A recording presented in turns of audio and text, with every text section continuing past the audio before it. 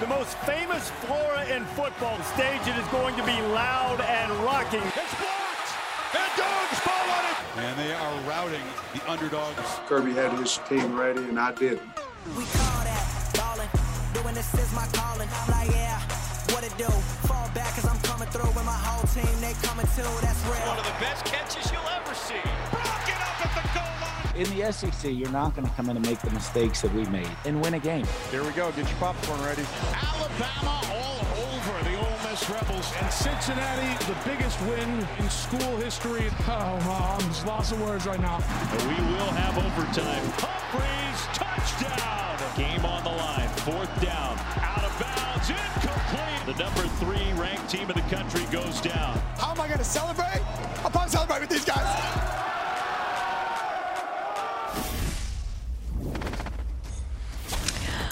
A new week in college football is here, and here are some notable trends so far. Alabama's offense hasn't missed a beat. Behind Heisman favorite quarterback Bryce Young, the Tide have scored 30 points in 31 straight games, tied for the longest streak in major college football history. How about Georgia's defense? They've also been dominant. The Bulldogs allowing just 23 points this season, the fewest by an FBS school through 5 games since Florida State in that 1993 national championship season. As for everybody else, well, there's been chaos.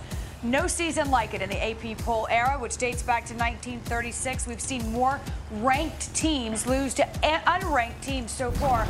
We already have 18. As we say hello on College Football Live with Joey Galloway and David Pollack, I'm Wendy Next. And if there's anything we've come to expect in this season, it's the unexpected. We're still talking about teams as we played 5 games that we normally or wouldn't have not expected to talk about, David. And so I'll ask you this. When you survey the landscape, what team, who out there has been the biggest surprise for you? And that's going to continue, Wendy. This season, it looks like that's good. We're going to see that throughout. We're going to talk about teams in the playoffs like Cincinnati, I think, up until the last week of the college football playoff, which is awesome. The more teams, the better. Look at Iowa at 3. Look at Penn State at 4. I think, to me, Arkansas is a team that I didn't expect to beat Texas and Texas A&M and climb up into the top 10 early in the season. They've done it obviously with KJ Wright, a quarterback that we knew nothing about before the season. So great defense. I think we knew they would play great defense, but I don't think anybody saw Arkansas as a game day destination a week ago, a top 10 team versus Georgia. So it was a heck of a surprise. Sam Pittman's done a heck of a job with that club. I agree with you on Arkansas, except the last game, of course. But, they had a great start to their season. The other team that surprised me is Iowa, and a team that started outside the top 15 that has worked their way to inside the top 5. And the way they're doing it, they're outstanding on the defensive side. And Iowa's not a team that does a lot of different looks on the defensive side. They do a really good job of making you turn the ball over because they don't make mistakes. So they lead the Big Ten in scoring defense. They lead the Big Ten in creating turnovers. And Spencer Petras has done a good job of taking care of the football. And that's the winning idea for Iowa is take care of the football, be physical, and then let your defense win you football games. It's worked out so far pretty good for the Iowa Hawkeyes. If they continue, they'll be a team also that we talk about at the end of the season with a chance to get in the playoff. It's funny, Joey, that you talk about Iowa because that's a perfect segue as we take a look at our college football rankings brought to you by Capital One. And what stands out is that we've got 4 Big Ten teams in the top 10. That's compared to just 2 from the SEC. Clemson fell out of the top 25 for the first time since November of 2014. So, David, you can look at this one of 2 ways. Of course, glass half full. These teams we're still talking about. You look at it half empty. Teams like Clemson, where we thought we'd be discussing their playoff future at this point in the season, and we're not. But let's go back to that Big Ten because what's fascinating is that anything can happen here. It is wide open. But I want to ask specifically about Iowa, who Joey talked about. Can they punch their ticket to the Big Ten championship with a win this weekend? They absolutely can. But here's the thing, Wendy. If they lose, they're still punching that ticket. Like, have you seen the division that they play in? Remember, all these teams that we're talking about that are really good with Ohio State, Michigan State, Penn State, they're all on the other side. Look at the remaining schedule. These are a lot of these teams are in your division. So if Iowa loses this weekend to Penn State, they're still going to win their division. They're still going to go to the Big Ten championship game. So a good season is coming for the Hawkeyes. All right, well, let's take a look at the Big Ten East in particular. And when you look at it, you've got four top 12 teams in conference play. And so, look, you've got contenders and pretenders at this point, Joey, and I would agree. Again, take a look at the standings. According to the All-State Playoff Predictor, the Big Ten has an 18% chance of sending multiple teams to the playoff right now, an 83% chance of sending at least one. So I want to echo the fact that I think this is very good for college football, but it will have to get itself sorted out. Contending or pretending, let's start with Michigan, who I think has surprised a lot of folks at this point in the season. Joey? Michigan seems to be a much improved football team. And I think it took last weekend's game against Wisconsin to really give them a little bit more respect because they hadn't played anybody up until then. But the way they're doing things now offensively is what makes them better. They were a run between the tackles offense, 3 yards in a cloud of dust, and maybe throw a pass down the field, getting two guys out with a max protection. And in this season, in the first quarter, you've seen a flea flicker called early for Michigan. It went, big play for a touchdown. Their big play numbers this season blow away what they've done in past season. I think that's the difference in this team.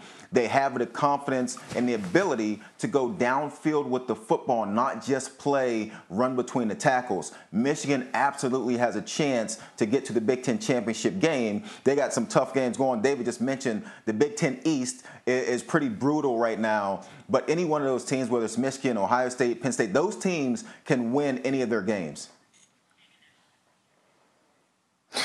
Well, I love your zeal for the Michigan passing game. I don't share it, but I mean they did make some plays. I would definitely think that's but how they're going to hang their hat and what they're going to be good at is they're going to be good at running the football, and that's what's been fun to watch. This looks like a Harbaugh team. Nasty up front, a lot of diversity in their run game. Corum going absolutely bananas with big plays. And McNamara in the passing game doing enough and creating plays like Joey talked about with the flea flicker. I don't know how good they are on that end, but I will flip it to the defense. Aiden Hutchinson is a bad mother shut your mouth.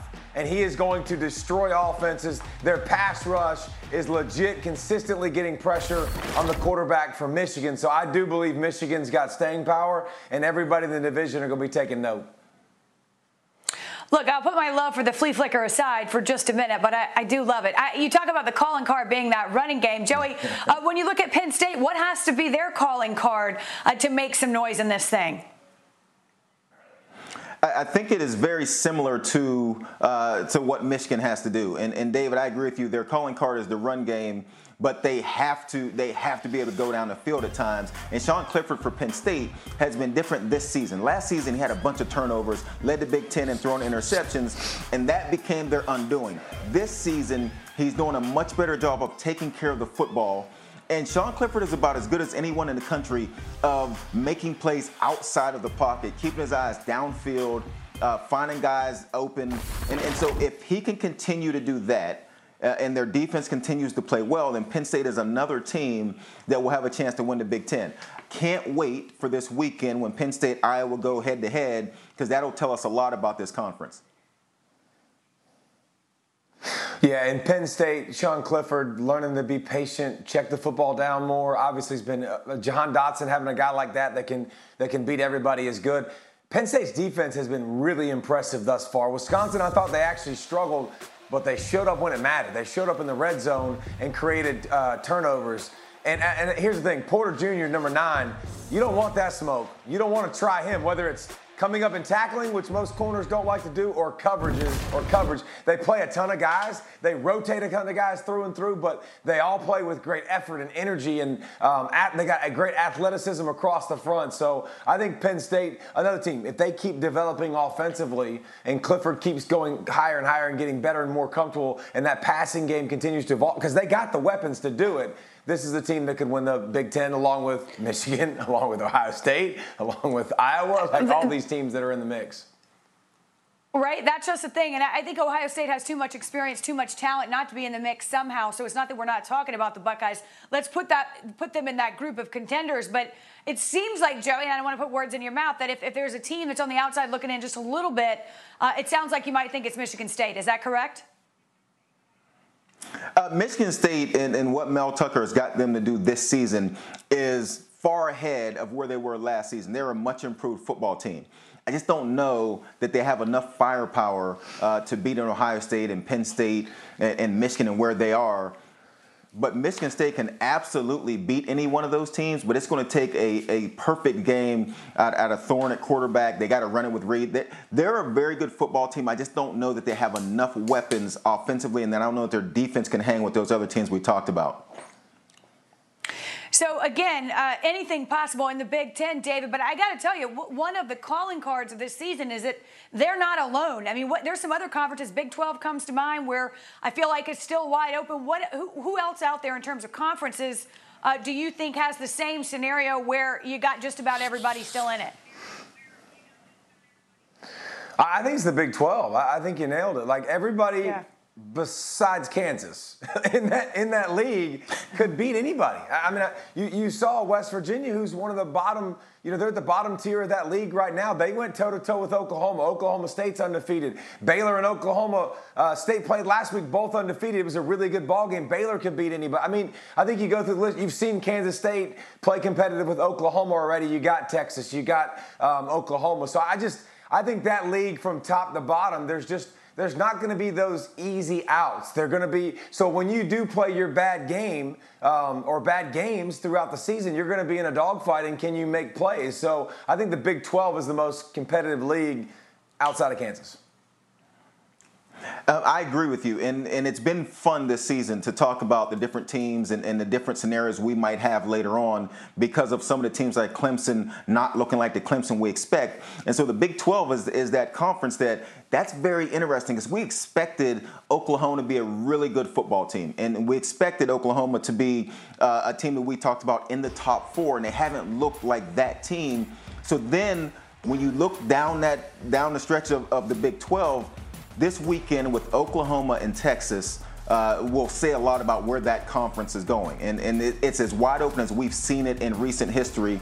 And so I'm looking forward to this weekend, looking forward to seeing if Casey Thompson and Texas can keep things going and knock off of Oklahoma, who hasn't looked like the Oklahoma we expected, surprisingly, on the offensive side. They just hadn't put up the tremendous numbers and the points we've seen in past seasons.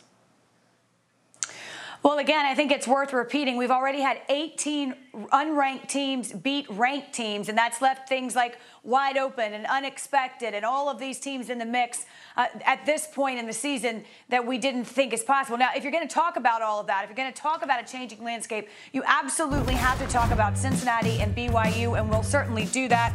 A big win in South Bend on Saturday equals an invite to the playoff. Does it? Well, we'll ask that question, try and answer it as best we can with regards to Cincinnati. And it's been a season, as I mentioned so far, of the unexpected. Coming up, we take a look at some potential dark horses in this year's Heisman race. College Football Live is brought to you by Allstate. Save money like a champion with Allstate.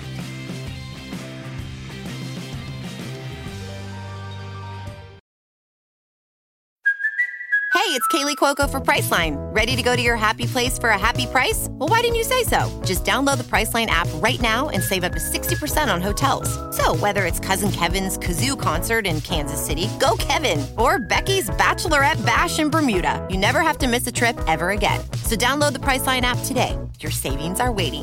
Go to your happy place for a happy price.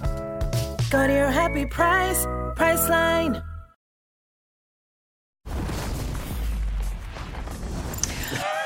Right now at Caesars Sportsbook, the odds of either Alabama or Georgia winning it all are minus 240. That means you have to bet $240 just to win $100. As far as the field goes, Caesars offering 2-to-1 odds for any other team to win the title. So it's Georgia, Alabama, and the field. And it sort of feels like that, Joey. It's, I don't think there's a whole lot of arguing right now. The top 2 teams in college football, and then there's everybody else. But I think you can debate how big that chasm or how big that gap is. What do you think? That gap seems very large to me. I think, if you really want to argue it, I think the bigger argument is who should be ranked number one between Georgia and Alabama. But the gap between those two teams and what everyone else has done so far appears to be very big. Now, it's early in the season, a lot of football left. Ohio State's playing better, so you got time for somebody to close the gap. But as we look at it, it would be hard to imagine Georgia and Alabama not being in the college football playoff because they don't play each other in the regular season. No, I agree. We've talked about this all week. I think last week was kind of like Georgia and Alabama being like, hey, guys, there's levels to this. Like Arkansas, Ole Miss, y'all are cute. Good job, having a great season, but you ain't ready for this. But I don't think this Alabama team isn't near what it was a year ago. Georgia's not a complete team yet. Offensively, there's still deficiencies. Wendy, it was a couple weeks ago that in the swamp that Alabama barely survived, right? That was a pretty good listen, football game if you went to Tuscaloosa, you would thought they lost. Yeah.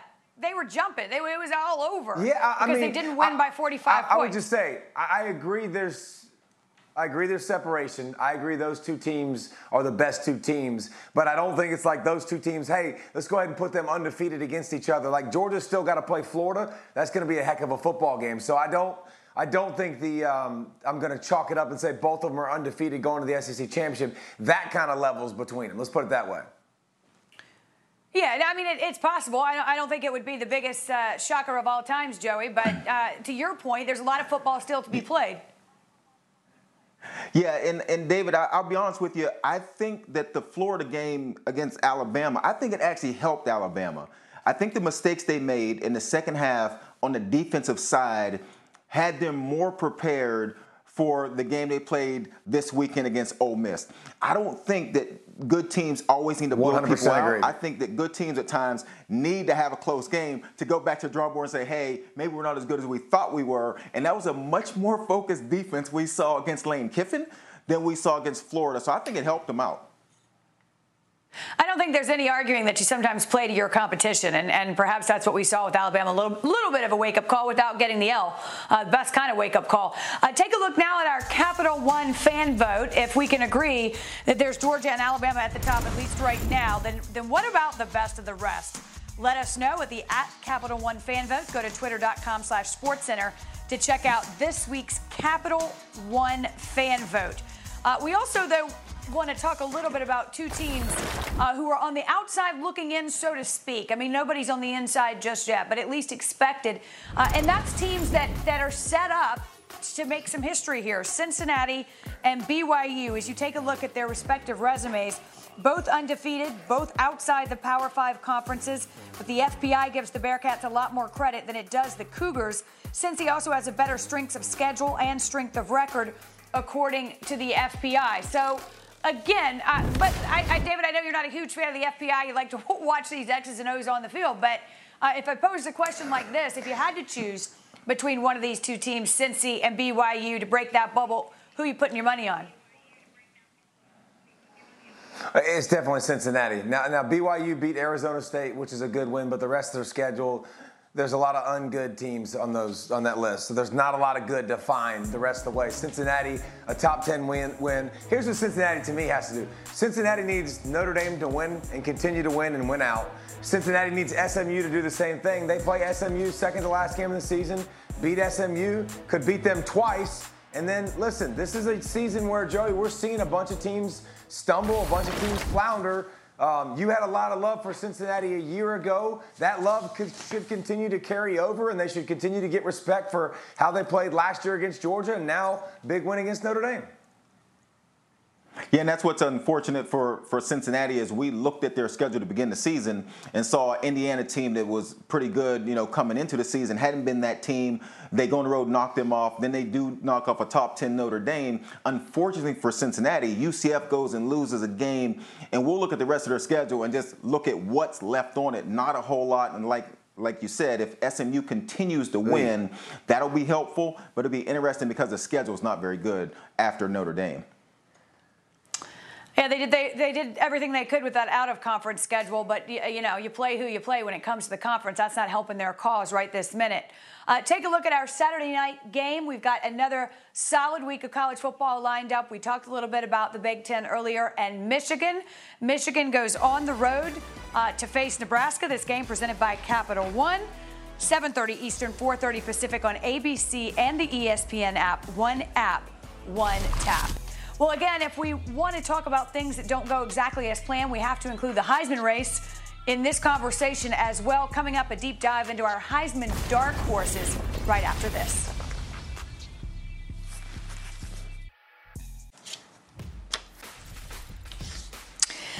Time now for this week's Ultimate Performance presented by BMW. Pittsburgh quarterback Kenny Pickett ranks in the top 5 in the nation in 7 different statistical categories. You name it, he's winning it. He's responsible for 21 touchdowns and just 1 interception. He's also set the Pitt record for most touchdown passes in any 3-game stretch. He's got 14. Dan Marino held that record prior to now with 13. How about the Heisman? Bryce Young just ahead of Matt Corral in the Heisman odds provided by Caesars Sportsbook. They were co-favorites entering Saturday's matchup. Cincy's Desmond Ridder, Ohio State's C.J. Stroud, and Oklahoma's Spencer Rattler round out the top 5. But, Joey, listen, since we've devoted a fair amount of time this afternoon to the unexpected, who's your dark horse for the Heisman Trophy? I like Bijan Robinson out of Texas, and I don't know if he'll get there or not, but I love watching him play. Every time you watch him play, every time you watch him touch the ball, he has a chance to go to distance. And generally, it's him breaking tackles and running through people. 7 touchdowns rushing and 2 touchdowns receiving. He's been the best player on the field every time Texas has played, so I've enjoyed watching him. And he has a big statement to make against Oklahoma and then Oklahoma State. He could get there with big games. Bryce Young's clearly the favorite. Alabama's not going anywhere. They're going to continue to win. So it's about everybody else. In a year that's kind of wacky, that's kind of crazy, it's kind of spread out, the most dominant force in all of college football resides in Athens, Georgia, and he plays nose tackle. No, he's not going to have a lot of stats. Jordan Davis is the most dominant player in all of college football. 6'7", 350. Joey, dude clocked 20 miles an hour on the GPS. 20 miles an hour, dude. I'm impressed. It's a mountain that moves and runs and destroys human beings. He's the most dominant player in college football. Joey runs that fast every day of the week. We'll see you back here tomorrow, everybody. Thanks for joining us.